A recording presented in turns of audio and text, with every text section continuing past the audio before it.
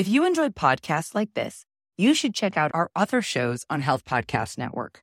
For example, Healthcare for Humans, hosted by Dr. Sundar, expands our understanding of the history and culture of different communities and how to provide culturally responsive care. There's an episode you should check out where guest Dr. Duran details the systemic barriers faced by individuals with DACA status and highlights the importance of addressing these barriers. Check out Healthcare for Humans on your favorite podcast platform or visit healthpodcastnetwork.com.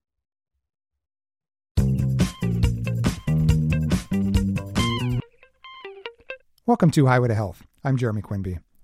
I hope you're well, wherever you're listening from, your desk, a train, the car, wherever you are, you can listen to Highway to Health now.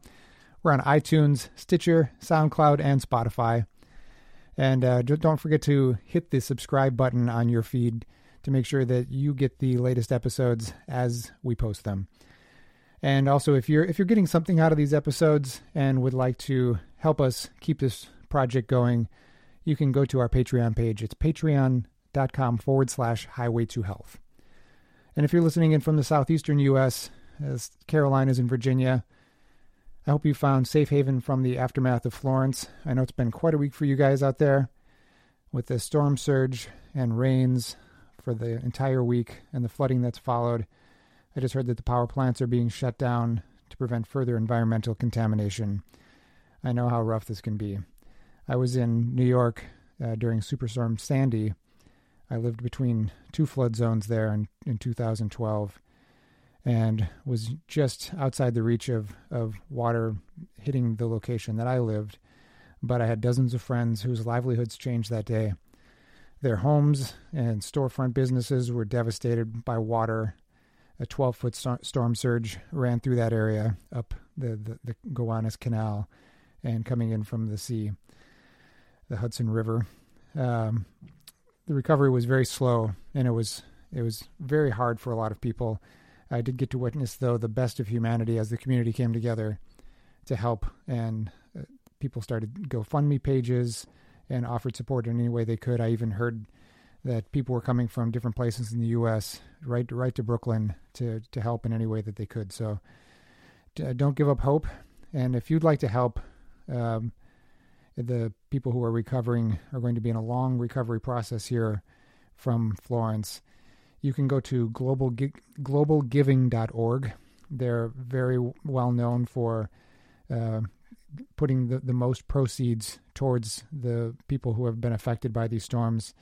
They recommend giving cash, not sending supplies, because in an effort right now with roads being closed, it's very hard to get supplies in there, but cash is very immediate and much needed.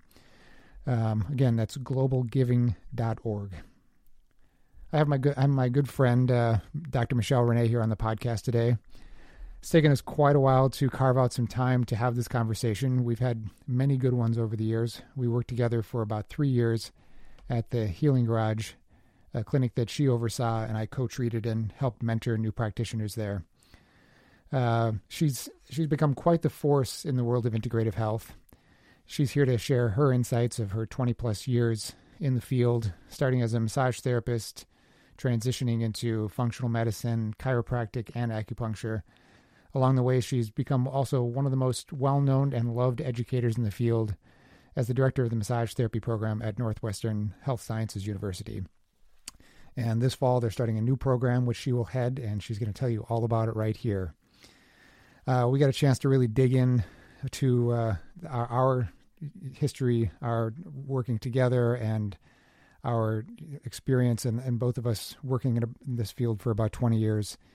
And she shares, some of the insights that she has from being at Northwestern about what the future of integrative care might be. Please enjoy this conversation with myself and Dr. Michele Renee.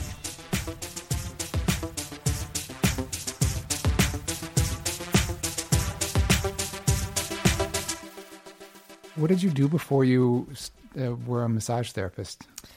I managed a whole bunch of things.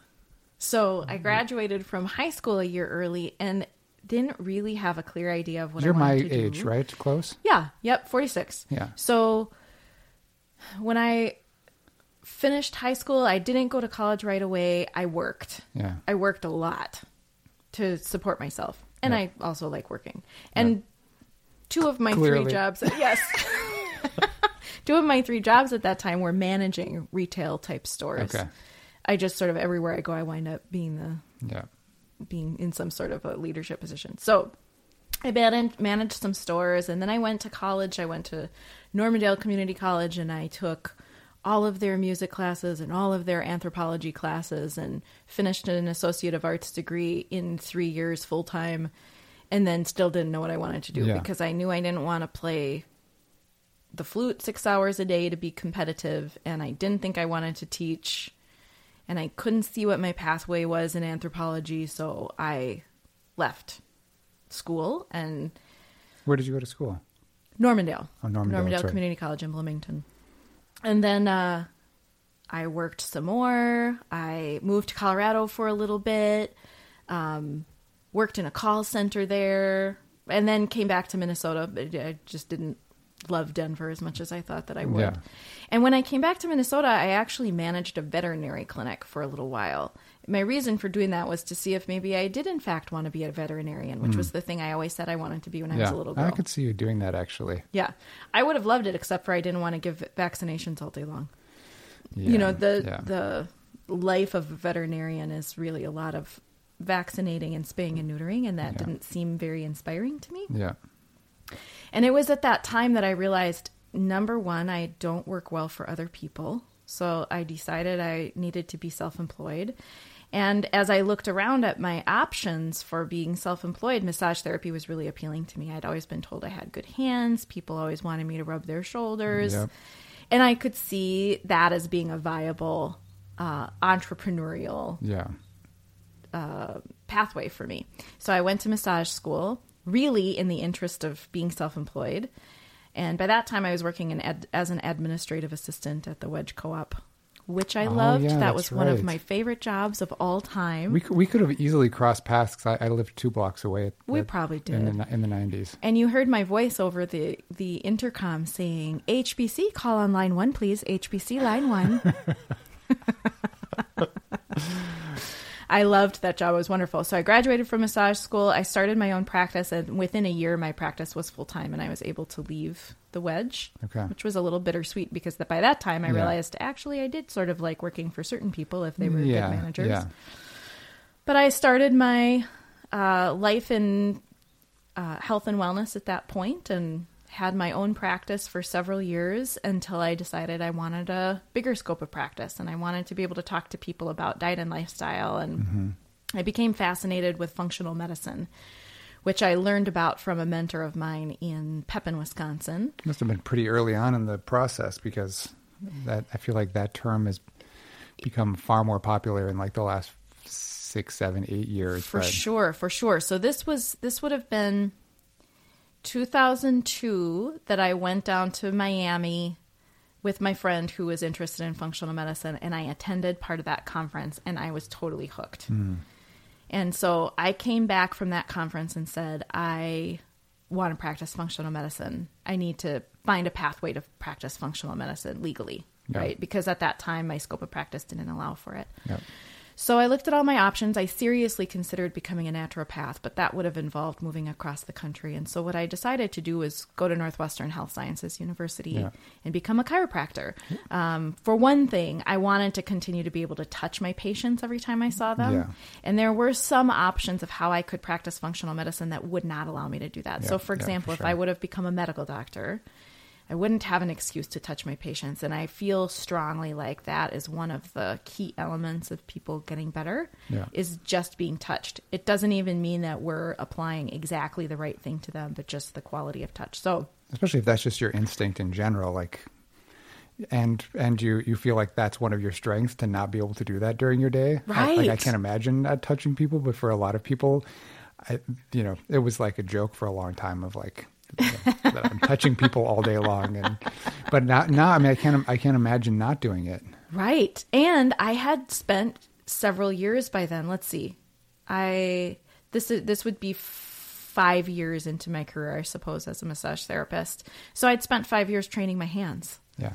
training my hands to feel things in the tissue, to be able to sense what's happening, to learn techniques to help people release those things. And that seemed like such a waste to me, to then be in a career where I wasn't utilizing that skill set. I really wanted to build on what I had already created in my hands and not to leave that behind. So chiropractic school seemed like the right answer. And once it was all said and done, I realized I actually really appreciate having the skill of adjusting joints.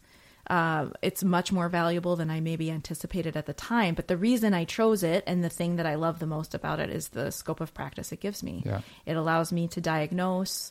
It allows me to fully understand people's diagnoses that they maybe have received previously. Yeah. I can order labs and interpret labs, and I can talk to people about their diets and supplementation and better understand that. Could you have done that as an osteopath? I could have done all of that as an osteopath, but osteopaths are trained as medical doctors first. Yeah. And then they start osteopathy partway through. Okay. So they're trained still in the philosophy of Western medicine or allopathic medicine, or in other words, they're trained in that reductionistic approach. Right. You find the problem, you treat the problem. Yeah. Versus chiropractic is the vitalistic approach, which is this idea that the whole body is functioning as a unit. And when people have a symptom, it's because something in that organism is out of balance or out of alignment. And our job is to figure out how to bring it back into alignment so that the symptom resolves. And that's much more in the spirit of how I think about health and healing in the human body. And it's more consistent with what I try to do with massage therapy as well, right? To help the body be in better balance. So ultimately I made the decision from a philosophical standpoint that I wanted to learn a vitalistic approach. I wanted to be trained in a vitalistic approach so that I didn't have that philosophy trained out of me while I was in school. Yeah. And then I'd have to try to get it back later. That didn't make sense to me. So how was chiropractic school for you? So hard. Yeah. I mean, it's one of those experiences that I don't think one can anticipate just how demanding it is until you're there. Yeah. The training process is very similar to that of becoming a medical doctor. Yeah. So the first 2 years are essentially the same. It's an extremely high credit load, course load. Yeah. So most trimesters were somewhere between, we were on a trimester system at that institution. Most trimesters were between 20 and 30 credits. There was one trimester that was, I think it was 32 credits. Oh my God. So that's like that's almost 3 times a full-time course load, right? So you're not expected to have a job or do anything outside of school. Yeah. In my case, I happen to have been a single mom of a 4-year-old when I started the program. Yeah. And I did have a small massage practice that I maintained throughout school because I couldn't stop touching people for that long. Right. It is our balance, right? It is, right. I mean, there are many things I love about being in practice, so I didn't want to have to stop doing that for the 4 years that I was training. So it was extremely demanding. I think there was definitely a big cost in terms of my family situation and my time with my daughter. But the truth is that I also remember my mother saying that she didn't get a doctorate because she was our mom and her first priority was taking care of us, and she just couldn't see how to fit getting a doctorate into being a parent. And my mother is extremely accomplished in the world, and that made me sad when I heard that because I felt like she kind of should have had a doctorate. And I felt like I didn't want to model that for my daughter. I wanted to model the value of education and the fact that our lives continue while we're parenting. In retrospect, I mean, I'm really happy with how my life looks now. Yeah. But that was a huge sacrifice. Yeah, for sure. That my daughter had to make in having me go to school. So I totally get now what my mother was saying, and maybe she made the right choice not getting that doctorate when we were kids. It's I grew up with a single parent mother too, so I know the challenges, and I started working very early. Yeah. you sort of grow up a little bit earlier, and there's trade-offs. Like I feel like with my kids now, I like that they get to be kids a little bit more, and sometimes I'm sort of like, come on, step up to your responsibility. But there's a balancing act there that's like really hard. There are hard calls to make. And then, my wife was a single parent too when I met her. So, right. And she had gotten herself back to school. So I got to, the intensity of what her life was like when we first met, of full-time job, going to school, trying to find someone to like nanny late certain days. I mean, right. it's such a tough balancing act. It is truly a balancing act. And yet I just think that we teach our kids different things. Yeah. When that's what our lives look like. They get different things out of it. And I've apologized to her countless times about how much I've been gone. Yeah. And generally her response is, Mom, stop it. This is just the way you are. Because the truth is, I do always work a little more than everybody else does. And I do always have some ambition or another that I'm chasing down. And I do always have something that I'm extremely passionate about that doesn't necessarily make sense to everybody else. Yeah. Recently, she gave me the hugest compliment, which was to say, I really appreciate that you're willing to say yes to things, even when it doesn't totally make sense, because you have amazing opportunities show up because you're willing to say yes. Yeah, and I sure. really appreciate that you've shown me that. And that was truly one of the most touching things she could have said. That she can see that at this point. I mean, it's pretty astounding. It was really a great thing, because she said, I watch other people sometimes say no to things because they can't imagine how that would fit. Yeah. And now they've closed a door, yeah. and that door's not necessarily going to open again. So I've had the opportunity to do some really interesting things. And part of that is because I'm willing to figure out how to fit it. There's definitely a cost, but. Yeah. So what did your practice look like after you went through, your chiropractic training? So when I first graduated, I of course stayed in private practice. I opened a new business at that time, 3 Bears Chiropractic and Wellness. And I did some specialties in chiropractic, including pediatric care and some women's health and also nutrition. So I was really oriented around treating from that perspective and treating the whole family, which is why I named my business 3 Bears Chiropractic and Wellness. I love treating the little ones, and I love treating mom and dad. Me and too. So I had a number of families come and see me, and I really narrowed my range that I was offering at that time to chiropractic. I felt like that was my new technique. That was the thing I was the least comfortable with of what I was offering, because previously I was doing about 50% massage therapy and craniosacral therapy. Yeah. And I decided when I graduated from chiropractic school, I wasn't going to do those things anymore. And there were a couple reasons for that. One, I wanted to hone my new skill, and I was afraid I wouldn't hone it if I kept falling back on the things I was already accomplished at. Yeah. And that felt easy for me. So that was one thing. But the other thing was I couldn't figure out how to bill for it.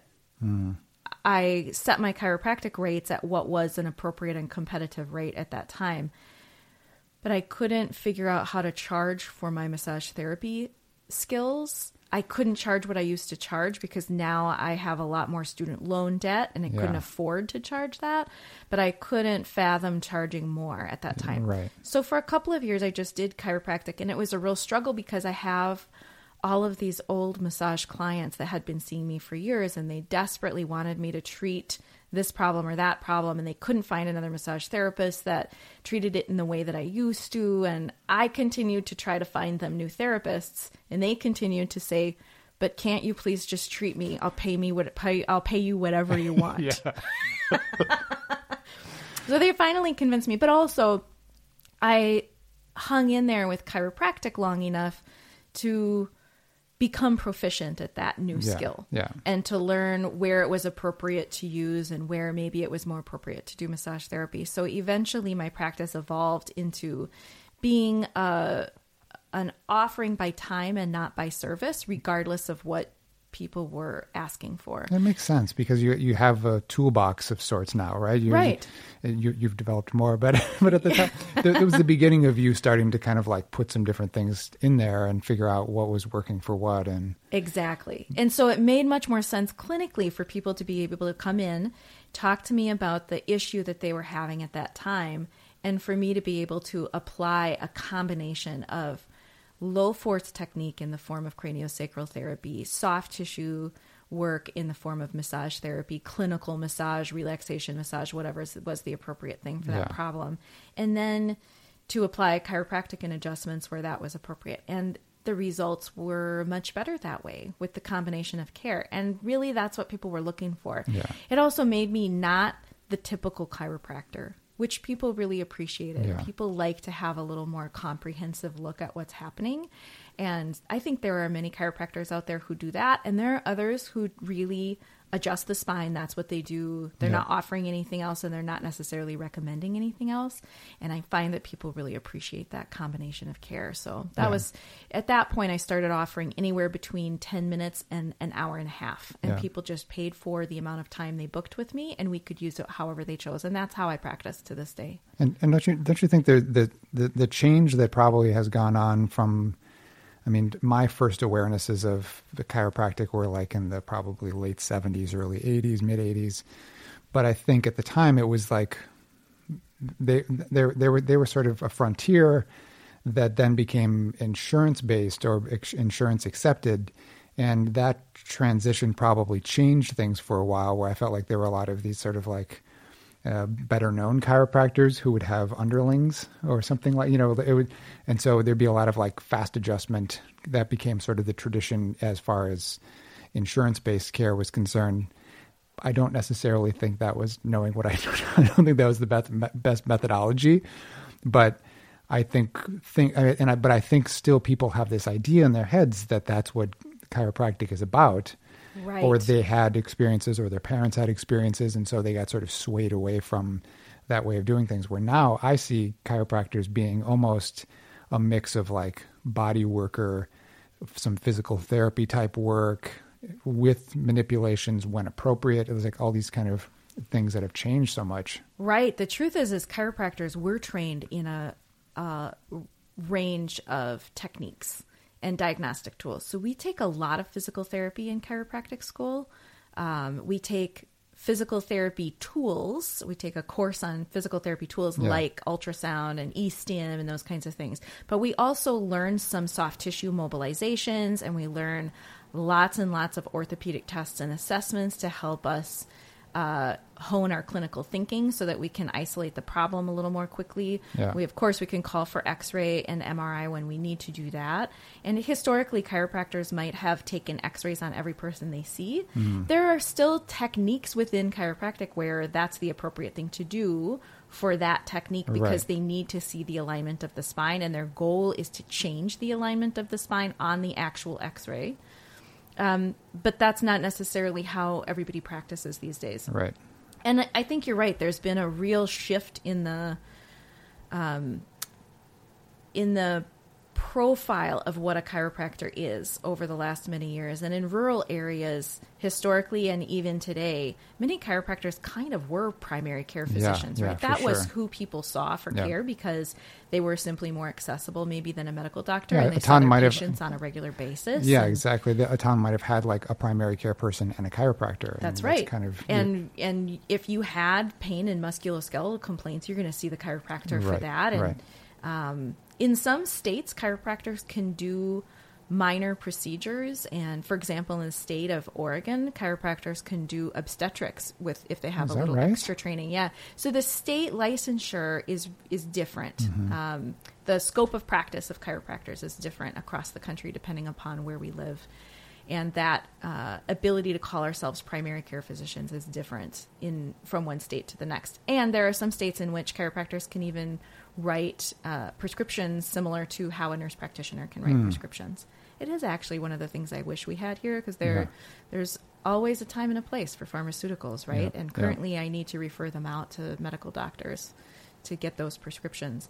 So and what you were referring to earlier in terms of the speed of the adjustment or the briefness of the visit is what we would call a high volume practice. Yeah. And it's true that insurance and Medicare or third party billing is responsible, I think, in large part for that.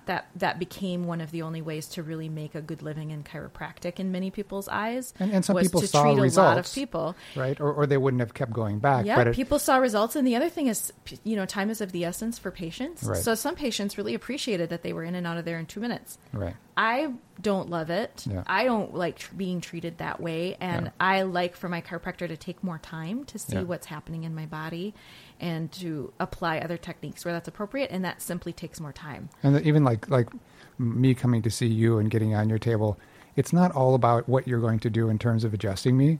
It's like we catch up a little bit for a few minutes as you're sort of assessing some things, and I'm already letting down. Right. And the therapeutic process takes a little time. Yeah. And therapeutic presence takes a little bit of time. And my goal as a massage therapist was that my patients never felt like I was in a rush, even if I felt like I was in a rush. Yeah.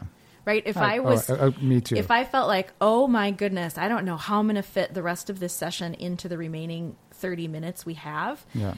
I didn't want my client to ever sense that I was worried about the time. Yeah. And the same thing is true now when I'm treating people chiropractically. If they're coming specifically for a chiropractic adjustment, I want them to feel like I have all the time in the world for them for that 10 minutes. And that sounds a little funny, but my goal is to be leisurely and relaxed and calm, because I think it helps my client or my patient be more leisurely and relaxed and calm when they come and see me. They know I'm happy to see them. I'm taking all the time I need to find what's happening in their bodies. And there's nothing rushed about how my hands are touching them. It helps us as much as it helps them. Totally. To be in that state. Like who works well under huge, time restraints. I know. And I leave my job so happy. The days that I'm in, and I'm only in my practice now 2 afternoons a week, basically for 4 or 5 hours per afternoon. I'm so happy by the time I leave, because I've been having these wonderful interactions with people all day and not feeling rushed, and people are very happy to come and see me, and they're even happier when they leave. It's an amazing thing. Yeah. What a gift. So does Minnesota have something different in terms of being able for chiropractors to be able to do acupuncture? Is that how you developed that, or? Yeah, so chiropractors can earn a chiropractic acupuncture certificate and then sit for an additional board exam and then have a chiropractic acupuncture license. So I earned that. I started that process in 2010. I earned that certificate, passed the board exam, got that certificate license in 2012. I also started a master's degree in 2010 in acupuncture. Yeah. And it took me 6 years to finish it, but I finished it. Could you apply that part to the master's? No, it's totally separate training. So I started the 2 at the same time. Took me a couple of years to finish the chiropractic one. Meanwhile, I was already working on the master's degree in acupuncture, which is just much, much more in-depth, obviously. There's a much deeper and wider breadth of knowledge there.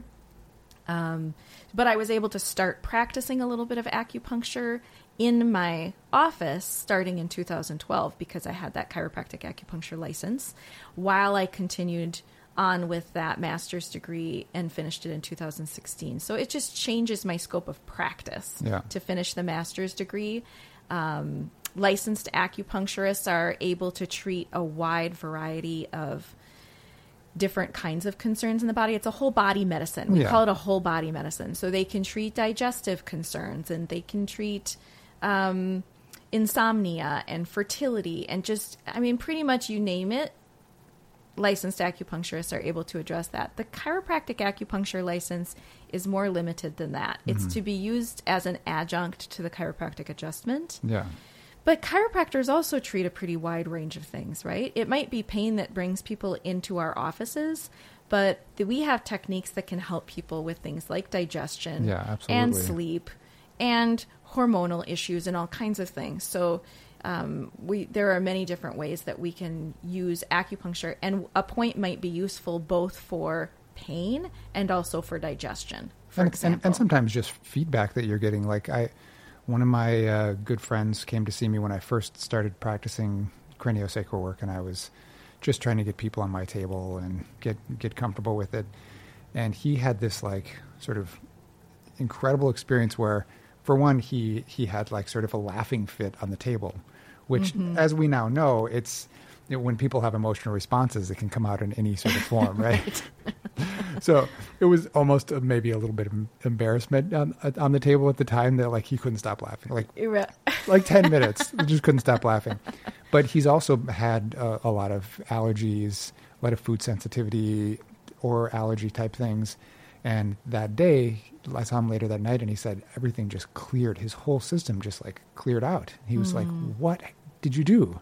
And I'm early in my career doing this. And so I have some thoughts about, the emotional response. And I'm sure that autonomic response caused some shift to happen. And I'm sure he probably cleared out some lymphatic stuff. But it kind of opened me up to the idea that I don't know everything. I don't know exactly how everyone is going to respond to this. And so over the years, I'm sort of open to, if I treat the system as a whole, and if, the autonomic response balances and the endocrine system functions better and the lymphatic system functions, who knows what the possibilities are? I'm just staying open to all of that. Right. They all inform each other. Yeah. And so it's, in some ways, it's none of our business what the capacity of the body is to heal. Right. People ask if we can treat X, Y, and Z. And I'm always willing to say, yeah, maybe. I mean, let's try it, because everything is so interconnected that if we can correct one problem in the body that's so hung up, many other things might resolve themselves.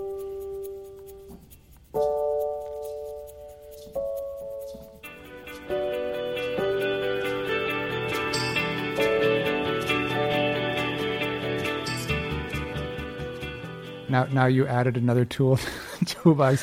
How do you start bringing? I mean, I guess you had some acupuncture work now involved in your chiropractic practice for a while. Did you have to go a little deeper in terms of your practice of acupuncture the last few years? Well, I have a much deeper understanding about how it can be used and different kinds of techniques. And one of my favorite ways of utilizing acupuncture and thinking about acupuncture now are the many ways that we can help balance the psyche, the spirit, the consciousness. The word that we're translating from in Chinese is Shen. Okay. And we don't have a good translation for it. So that's why I'm hedging the word I'm using a little bit. I think that's interesting, though, because I've had this conversation with you, I think, in the past, but with other people about how when people are having some physical health challenges, that it is something that's usually almost more of like a spiritual crisis of some kind, in terms of the direction of their lives, the quality of their relationships, their relationship with their self, all these different pieces. Right. And the biggest problem in Western medicine or allopathic medicine is the way in which we have divorced the body from the spirit, and that we don't even have a way to talk about it. Yeah. The word spirit is problematic because it implies a religious connotation that is not what we're talking about here. But there is something very important about how the person's consciousness and psyche and emotional self interacts with the physical self. And that piece many times needs to be addressed before the physical symptoms will resolve themselves. And acupuncture is a powerful way to influence that. Yeah.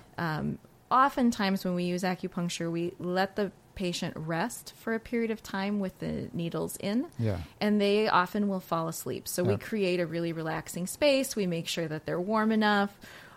We make sure that it remains peaceful for the period of time that the needles are in. And the needles are so tiny. You could fit 40 needles into one hypodermic needle. They're so tiny. Yeah.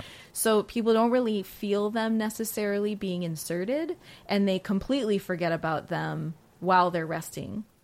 But they do help the person drop into a deeper state of relaxation than they would if they were just laying on the table with no needles. And that part of the treatment is very therapeutic. It helps the treatment work better.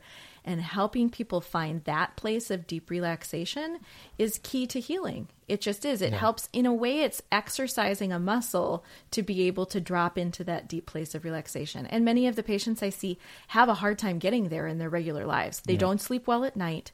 They're really wound up all day long. They live very stressful lives. Maybe they work too much. Their lives just don't allow for them to totally relax. So they get to practice doing that every time they come in here to see me. Yeah. And that allows them to heal in a different way than many other techniques do. So that's one of my favorite ways to utilize it. And that's setting aside the value of each of the points that I'm using, which I'm choosing carefully to address the specific problems that person is here to be treated for. And I feel like in my practice, I mean, the language you study craniosacral work, so the language that was used with that process was like creating space. Yes. And I always think that part of that process is allowing this person to become involved in their own process of healing, or to have space for their body to actually just do its work when it's like congested with all these external stresses, internal stresses, all these different pieces that we're sort of trying to like, manage and put piece together. We don't create that space where our body can just be quiet and do its work sometimes. And sleeping isn't always that space for us. So it's kind of creating another kind of space for it. Right. Absolutely. And what you're describing, and you talked earlier about the autonomic nervous system, right? All of these techniques that we're talking about are designed to help a person drop back into a parasympathetic state and leave behind the sympathetic fight, flight, overdrive that many of us find ourselves in all day long. And that's where the body needs to be to heal. Like you said, sometimes people can't even get there when they go to sleep, which is when you're supposed to be getting there. Right. But if the body's stuck in overdrive, that sympathetic overdrive too much, it can't get there. So we're retraining it to do that. And I'm fond of saying we are not mechanics.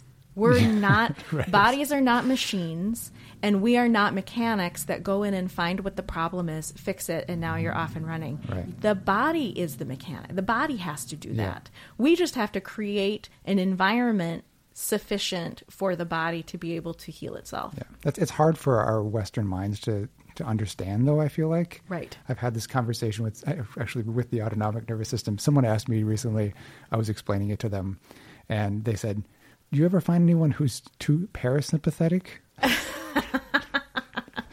Too rested? I'm like, I don't think I've ever seen it. Nope. And even if they seem really sort of shut down in some way, I know it's because they probably ran their adrenals and their sympathetic side into the ground. It's a dysfunctional state if somebody's there. It's because they just can't make the chemistry anymore to be in sympathetic overdrive. Yeah. But that's a different thing entirely. Yeah. But I like the part of acupuncture, the term constitutional, as a way of thinking about.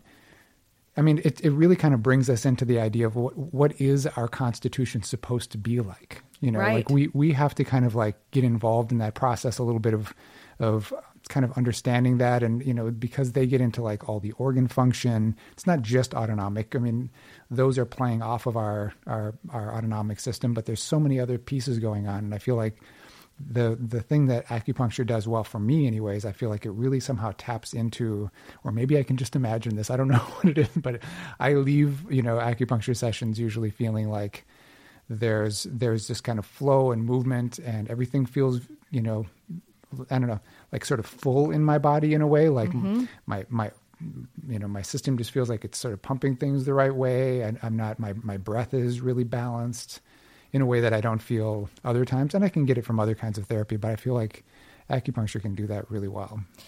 Acupuncture, traditional Chinese medicine, I should say, has a really elegant way of assessing balance in the body. Yeah. And fundamentally, it is about that piece of constitution that you're talking about. Mm-hmm. And the term constitution acknowledges this individual variation that we all have, right? Yeah. I think it's tempting for us in the Western way of thinking to think that human bodies are human bodies, right? Like there's one way that they're supposed to function. But the fact is that each of us has a different constitution.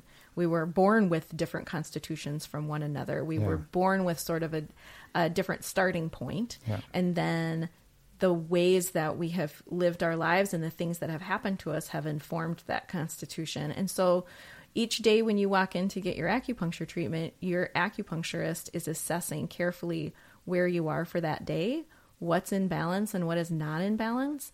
And then they're selecting the points that they use to treat you to bring you to a greater state of balance. So the treatment might be different every time you come in, and that's why you leave feeling better, because you're not getting a cookie cutter treatment. Yeah. There's no one size fits all really in traditional Chinese medicine, because we're constantly evaluating the body for what's happening today in this moment. We're much more interested in what's happening. And we might ask lots of questions about the past because it helps give us information about the fundamental constitution of that person. Yeah. And today is overlaid on top of that, if that makes sense. Yeah.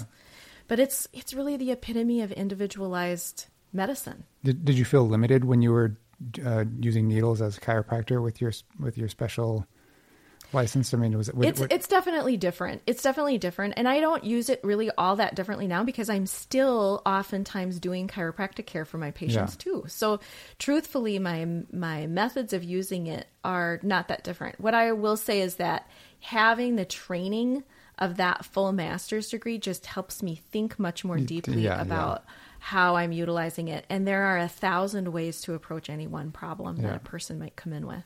It's a new kind of anatomy perspective. I mean, it's not anatomy, but I mean, it's just the anatomy of acupuncture and what you think you might be dealing with once you kind of get in now. It's totally different, I'm sure, than what you knew just as a chiropractor. Exactly. And the language around it is completely different. So I fell in love with the language of traditional Chinese medicine, the ways that we can articulate what a problem is. And there are times that patients walk in and say, give a presentation, talk about the symptoms that they're having and how it looks for them and how their digestion plays into that and what their mood is like. And to them, they're telling me a lot of disparate information. They're giving me things that seem disconnected to them. Yeah. But in traditional Chinese medicine, it's a classic presentation. Yeah. Western medicine doesn't have a name for that. Western medicine doesn't have a way to put all of those things together, but traditional Chinese medicine does. Yeah. And that is so exciting when that happens because to me, sometimes that's a cue that traditional Chinese medicine might be a really good approach for that person. And maybe I'm the person who treats them and maybe I send them to another practitioner who works with me or another practitioner in the area who I know does a really nice job with that particular type of issue. So I don't always necessarily need to be the person to treat them, but sometimes that's one of the ways that I decide to make that particular recommendation over other ones. Yeah. So you got into being an administrator of sorts, right, at Northwestern after. I did, I said. You were around for so long, they're like, well, we might as well just keep you here full time. Yeah, it doesn't take long. But, so I finished chiropractic school in 2008, and at that time I started working for Northwestern first as a clinic supervisor, and then I began teaching a class or two, and before I knew it, I was involved in other leadership types of positions there at Northwestern. So I was the chief of staff of Pillsbury, the Pillsbury House Integrated Health Clinic for a period of time. And I was the diversity chair for a period of time. And then within the massage program itself, I was clinic coordinator for a while. And now I've been the massage therapy program director for the past 3 years or so. And I will soon be moving into a new role as the director of integrative care at Northwestern. So I'm really excited about that. And that's a brand new thing, right? Brand new thing. Exactly. Northwestern is really making an investment now in helping to define and create some models for integrative care, not just for Northwestern itself with the various disciplines that we have there, because we have massage therapy, a massage therapy program, we have acupuncture and Chinese medicine, chiropractic, we have a master's degree in nutrition, which I am currently pursuing. Since I can't stop. I was just going to ask, are you done with school yet? No, I'm not done with school yet. We have an undergraduate program, post-baccalaureate pre-health program, so pre-med.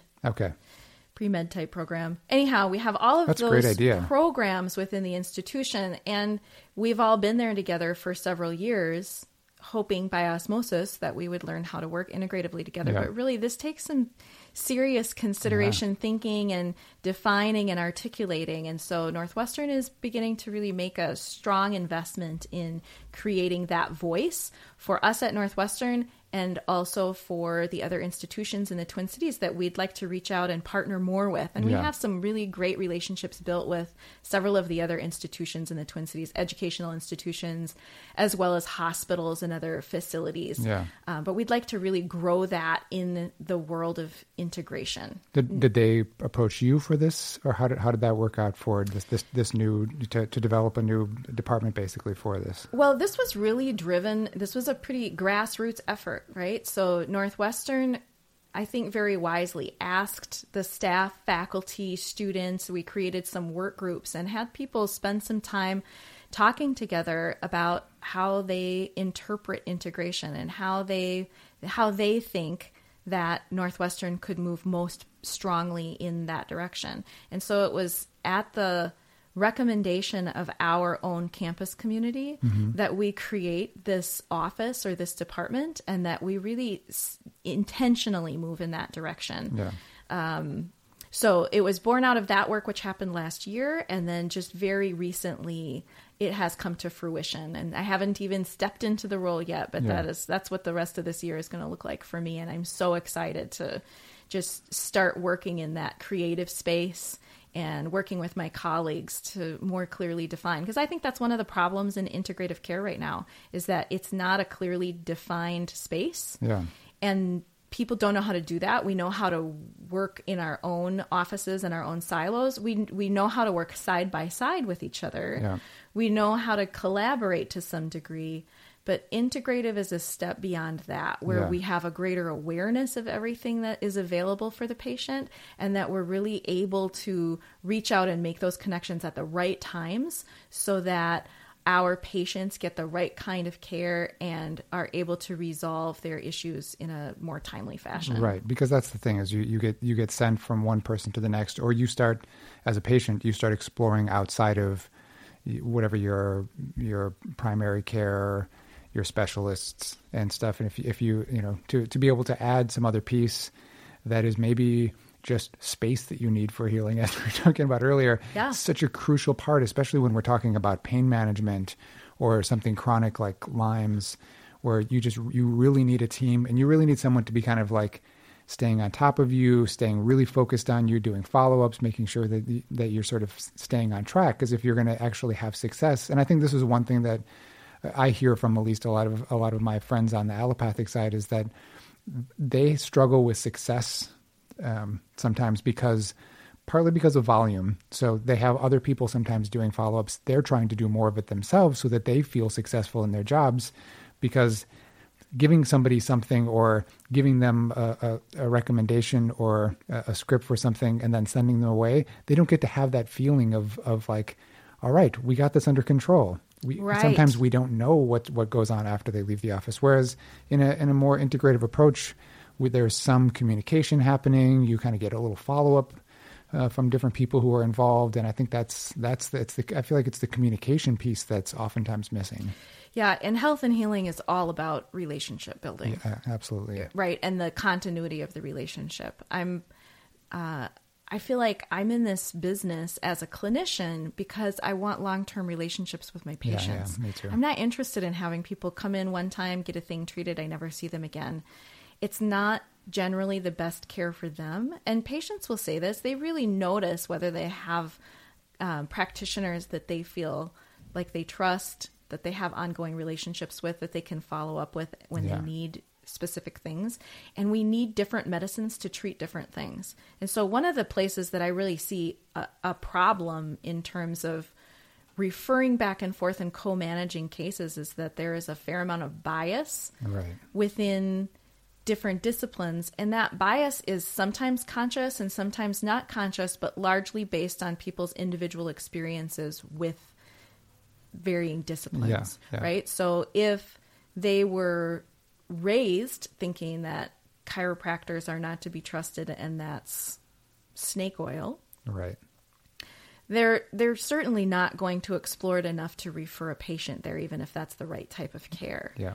Or if someone's had a bad experience, let's say with a massage therapist, that was one experience and one massage therapist, and not representative of the entire profession, except for that it is for that individual practitioner who is now not going to refer their patient for massage therapy. So we have to do a better job educating all of our providers and practitioners in different industries and professions to better understand what each other does and how to know when to refer to that type of a practitioner and how to find someone. How do you determine which is the best practitioner to see within that profession? Yeah. There are 130 named techniques within chiropractic. So you don't just open the phone book and pick a chiropractor and go there. But how are people to know how to make that kind of a decision? So that, I think, is foundational work that we need to do in the world of integrative medicine. And to me, integrative medicine includes not just complementary and integrative healthcare by itself. And it's not just Western medical doctors reaching across the aisle and working with massage therapists and chiropractors. It's all of those things. Integrative care is different paradigms of healing, working with different paradigms of healing in whatever combination. But the point is that it's patient-centered, right? The patient's need at that given moment is more important than whatever biases we may have experienced in our lives. Yeah. And that we have the training to use critical thinking to be able to overcome and be aware of those biases so that we can make the best recommendation for the patient. Yeah, and this is where these relationships come in over time, too, is that now they've developed a relationship with you because you have sort of, worked on that over some time period. Now when something comes up and you say, I really think the best thing for you right now would be to go see this craniosacral person, depending on what, it doesn't matter what their experience was in the past, it might be harder to overcome a bias. But if they really trust you, they might say, okay, I'm willing to try this again because this is something I really want to get past. Right. And whatever the kind of practitioner is, I think that's the important thing. These communities. One of the things that has been coming up from different people who have been involved with the podcast so far is that they're saying, I think you need to get all your guests together, introduce them to each other, and so that because of the kinds of people who are involved so far are the kinds of people who want to do this kind of care, and it doesn't matter what their field is. If they really want to, be connected to the best people in their field, that then somehow we need to meet face to face. So I'm sure that's one of the bigger challenges in terms of directing something like an integrative care clinic or however you guys end up going with this. Right. It's very much a creative space and one that has to provide opportunities for connection. Yeah. Opportunities for connection for students to meet other students of different programs. Oh, yeah. And for their faculty members that would be great. To meet other types of faculty members. Because one of the challenges I think we have in an educational institution is we're trying to teach a new model, but all of our faculty are still operating in the old model. Yeah. Right. So that's a real challenge. I think the students in many ways are much more open, primed, ready for this. Yeah. They're sort of already evolving in that direction. Yeah. And it can be very challenging to have everybody understand what that means and not feel threatened by that because it's not diminishing what anybody does. It's actually expanding what everybody does because it means that we can each do what we do better. Yeah. Because we have another option for the patient for other aspects of their care. I think that's a great way to start, I think. Mm-hmm. Students will always be more open to that stuff. Right. And none of us know what we don't know, right? Yeah. So to be able to create spaces where people can constantly be confronted by new information and take that in and recognize that some belief they had was actually maybe not accurate. Yeah. That's a very helpful exercise. And my hope, and actually this is one of the things I say to my students, when you go see a clinician, who do you want when you walk in that room? Do you want someone who is open to new ideas, or do you want someone who already knows everything or thinks they know everything? Yeah. Because if they already think they know everything, they're actually not listening to you anymore. Yeah. Because they've already assessed it. 5 minutes into the session, they're no longer listening to the information you're giving them or what you believe is wrong or what you've already tried or any of those things. They've already assessed and drawn some conclusions, right? Yeah. But the curious practitioner is listening to every word that the patient says because there are a lot of ways to go about handling this problem. There are probably also a lot of potential reasons why the problem exists. Yeah. And what the patient has to tell them is really instrumental in figuring out what the best course of action is going to be. And maybe we need to look up the latest and greatest about that particular set of symptoms or condition that's happening. What are some new strategies for treating?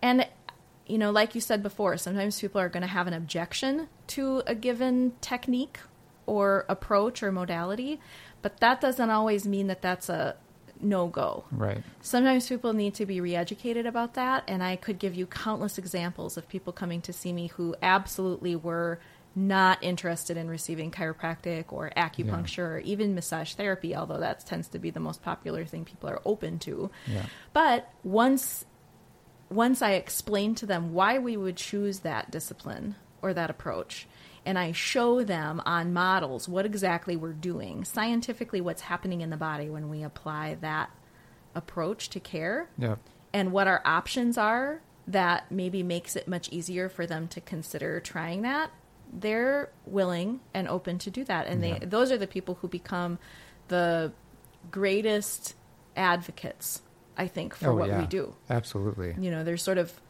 converted to seeing that actually they've been living with something for several years that they did not need to live with because there was such an easy solution to that. Yeah. So that's very exciting when that happens. And so I view it more as an opportunity to educate across the board with these new students that we have, as well as with all of the other stakeholders on our campus, and reaching out to other institutions to simply help them understand what we do better, because many of those biases that exist in the public about all kinds of different approaches to care, including medicine, by the way. I see plenty of patients who haven't seen a physician in 6 years, and they're not willing to go. And of course, one of the first things I say to them is, I think you should really go get a full workup with a medical doctor, get some lab work, get some screenings. You're overdue for all of those things. First of all, they're a little surprised to hear me say that, because the public has an idea that there's a rift between chiropractic and medicine that I don't actually believe is there. No, I don't either. I mean, I think it's, we were talking about this before we got on mic about how publicly we believe there's this sort of division between whatever we want to call a more holistic approach and a more allopathic approach. But I see, certainly a lot of interest from allopaths in what's happening on the holistic side. They might not have the education, or they haven't, done any coursework in it, or they've done, small, weekend courses and stuff. They're curious enough because they want to know how to help people get better. Right. I think sometimes there's more bias from the holistic side the other direction, where they've had a lot of bad experiences. And let's face it, I mean, our system is a bit broken. So if you're facing something that's very challenging to deal with, you're going to get bounced around a bit in that system until you find the right person or the right match for you. And sometimes it's hard because only certain people take your insurance. And so you're limited by certain kinds of things. And I think we're actually having a harder time with that than we are with the actual approach to care, or the kinds of things that might be offered in specialization in the Western model. But I feel like that stuff can change with relationships pretty quickly too. Right. I totally agree. And the people that I work with who are most adamantly opposed to going back to a medical doctor or getting regular care with a medical doctor are people who most recently had a very bad experience. Yeah. Or they're a doctor themselves. Or they're a doctor themselves. That's true. True story. Sorry, true story. So, then my job is to talk to them in very much the same way as I would if they decided they're opposed to chiropractic because they had one bad experience. Yeah. If you take your car to a mechanic and the mechanic is terrible and they charge you too much and they didn't fix your car, are you now never going to take your car to a mechanic again? That's ridiculous. Right, exactly. Of course, you're going to go find a better mechanic. And so that's exactly the analogy I use with people when they say, I had this really bad experience, I'm never going to go back to a doctor again. Yeah. And I say, well, that's ridiculous. And I can't do everything for you. There are a number of things that you need to have a good doctor who knows you and you have a relationship built with that person. You need to go and do that. But we just need to find you someone who's a really good fit. And I promise you're going to feel so much better when we do that. Yeah. So I really push people to go back and find that relationship. And then I'm happy to be in conversation with that practitioner if the practitioner is open to it. And I think, there's so much information that can be gathered from a basic workup from a medical doctor. And it's not the whole story. But I think the other side to that is there's also a lot of information that could be gathered from someone who's spent a lot of time, like some of the people that I've worked with for years, some of them I've worked with for almost 20 years. So, yes, right, me too. I have had my hands on their body. I have heard I know about their divorces. I know about everything that's happened in their families. There's a lot of information that I can sort of give them in a different kind of way about maybe where I think they are, what state their health is in at this given moment. And I think we should also be approached in a challenging situation like this too. But that workup is super important information. It's really important, and part of the reason I'm so interested in my patients having a good relationship with a medical provider is because, yes, there are a lot of those pieces I can do for them. I can order labs. I can interpret the labs. I can do all the major physical exams, like basically things that they would go to a general medical practitioner. I can do those things for them. The problem is if they need a biopsy, if I find something wrong and they need to go get a biopsy that they could have done at a GP's office, I can't do that for them. And I don't want that to be the first time they go back and see a medical provider. Now they're scared, right? So I want them to have that relationship built and have a good, safe place to be with a medical provider before there's a really strong need for that. Yeah. Because it's hard to build a really great relationship if they're entering the situation already anxious about the outcome, if that makes sense. And I think even, not to discount your skills by any means, but if you've had a relationship with somebody, say, for 15 years and something like this comes up, your emotional investment starts to become a little bit absolutely, that's challenging. Right. And it's nice to have somebody else to be able to go through this with you. I am always of the mind that more eyes are better on a patient. And I really don't want to be anybody's one and only care practitioner. I think that it's just not good care. It's one of the reasons I'm so passionate about integrative care is because I think all of us benefit from having several providers in our lives that we really trust and who see different points of view of our health and wellness and can talk to us from those different points of view. I think that's really important. Yeah. And so I feel very strongly about us working with medical doctors, physical therapists, occupational therapists, whatever is necessary for that person. Mental health, absolutely. These things should all be at the table when we're talking about integrative care. Yeah. So do you have a working definition for yourself for health? Working definition for health. Well, what I do not think health is the absence of disease. And I think that's what it means to a lot of people when it comes right down to it. Yeah. It's one of my problems with healthcare insurance. Health insurance is really not about health. It's kind of an oxymoron, I guess, isn't it? It totally is. And so my practice has been a cash practice for all of my career because it doesn't fit into that model. Yeah. I do wellness care with people, right? Yeah. I'm interested in knowing exactly what you just asked me. What does health and wellness look like for you? Yeah. Help me understand what that picture is. Yeah. And for some people, that's being able to play golf without pain. Mm-hmm. For some people, it's to be able to be on the floor and play with their kids the way they want to, right? That definition is different for all of us.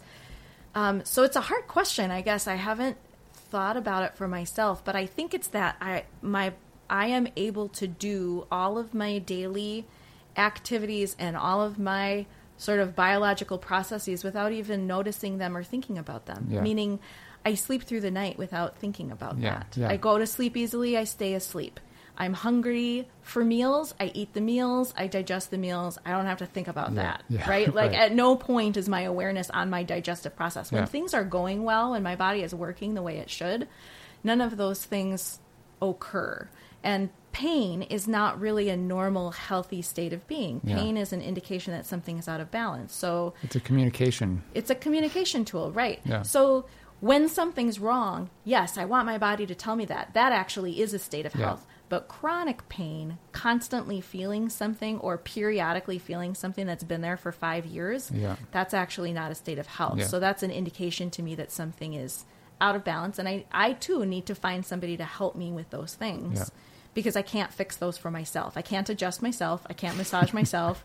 I mean, there are certain points that I could needle myself, but the fact is that I don't get the benefit of the therapeutic relationship. Absolutely. And I don't totally relax on the table in the same way as I do if I'm putting myself in somebody else's hands. Yeah, that therapeutic relationship is, I think, almost the X factor that doesn't get talked about in terms of integrative care or any kind of care. I mean, I think, there are certain kinds of things that my wife had this really interesting thing happen when we were living in New York. She went to this really old doctor. It was just close to her office, and she went in. She was having, I think, some kind of stomach stuff going on, but she also admitted that she was just feeling very challenged in her life, And he put his hand on her shoulder and said, you know, what's going on? Is there anything you want to talk to me about?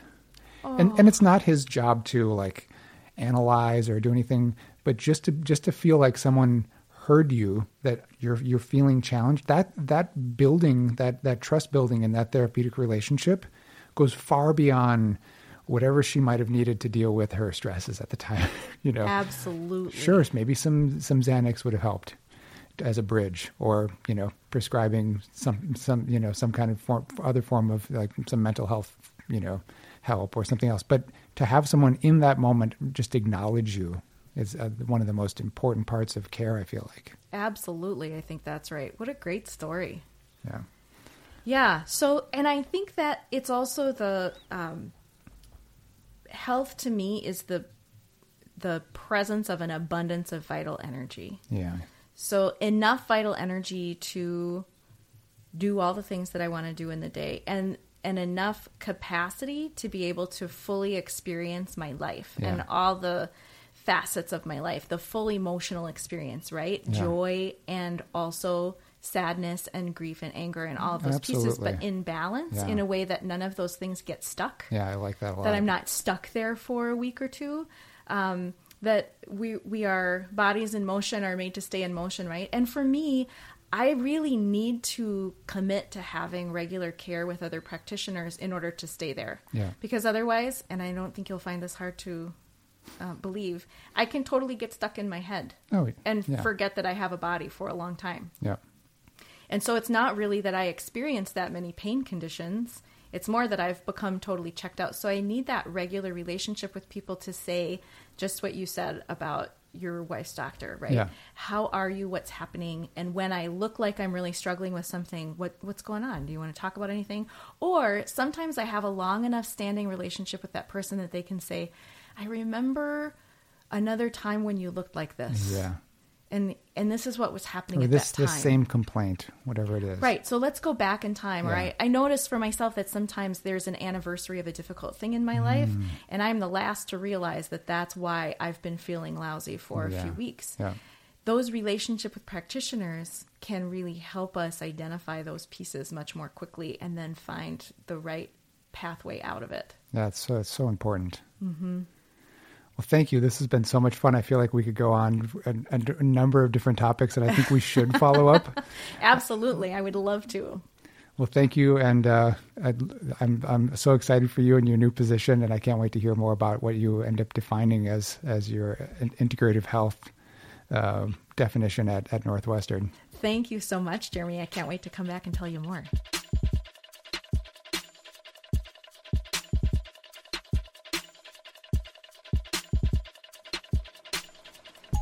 Dr. Michele Renee, folks. How great is she? She's had a great career already, and I think the biggest impact she's going to make is yet to come. She's a true thought leader and has put herself in a position to really make this world of integrative medicine a real thing, blending the natural healing arts and Western medicine, figuring out how we can work together. If you like the content produced here on Highway to Health, don't forget to check out the Fusion 2.0 conference in Minneapolis, November 7th through the 9th. It's a unique multidisciplinary conference focused on promoting humanity at the workplace so people can thrive in work and in their personal life. It's about finding your people, building your community, and taking action. There are over 50 guest speakers lined up for these 3 days. And as she explained in my conversation with her on the podcast last week, it's designed to be more than just inspiration. They want to see real change happen in the workplace and in our culture in general. They've set up constructed breakout sessions and have some practical, actionable takeaways so that you can start making changes that you'd like to see and ways to create meaning in your work and life. And so it's a great way to meet people and just build a supportive community around yourself. Register soon, though, because spots will fill up. Go to fusion2.com and learn more and register. Thanks again to Michele for taking the time to share her story. Let me know what you thought of this topic and conversation. Maybe let me know what your experience is with integrative health and what you think about it. You can email me at jeremy@highway2healthpodcast.com. Thanks again for listening. Be good to yourself, be kind to each other, and take care of your planet. Be well, my friends.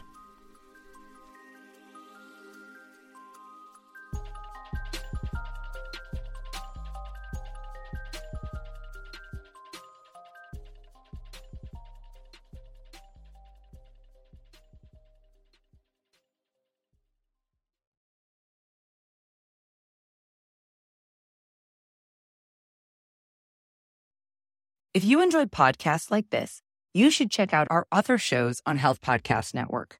For example, Healthcare for Humans, hosted by Dr. Sundar, expands our understanding of the history and culture of different communities and how to provide culturally responsive care.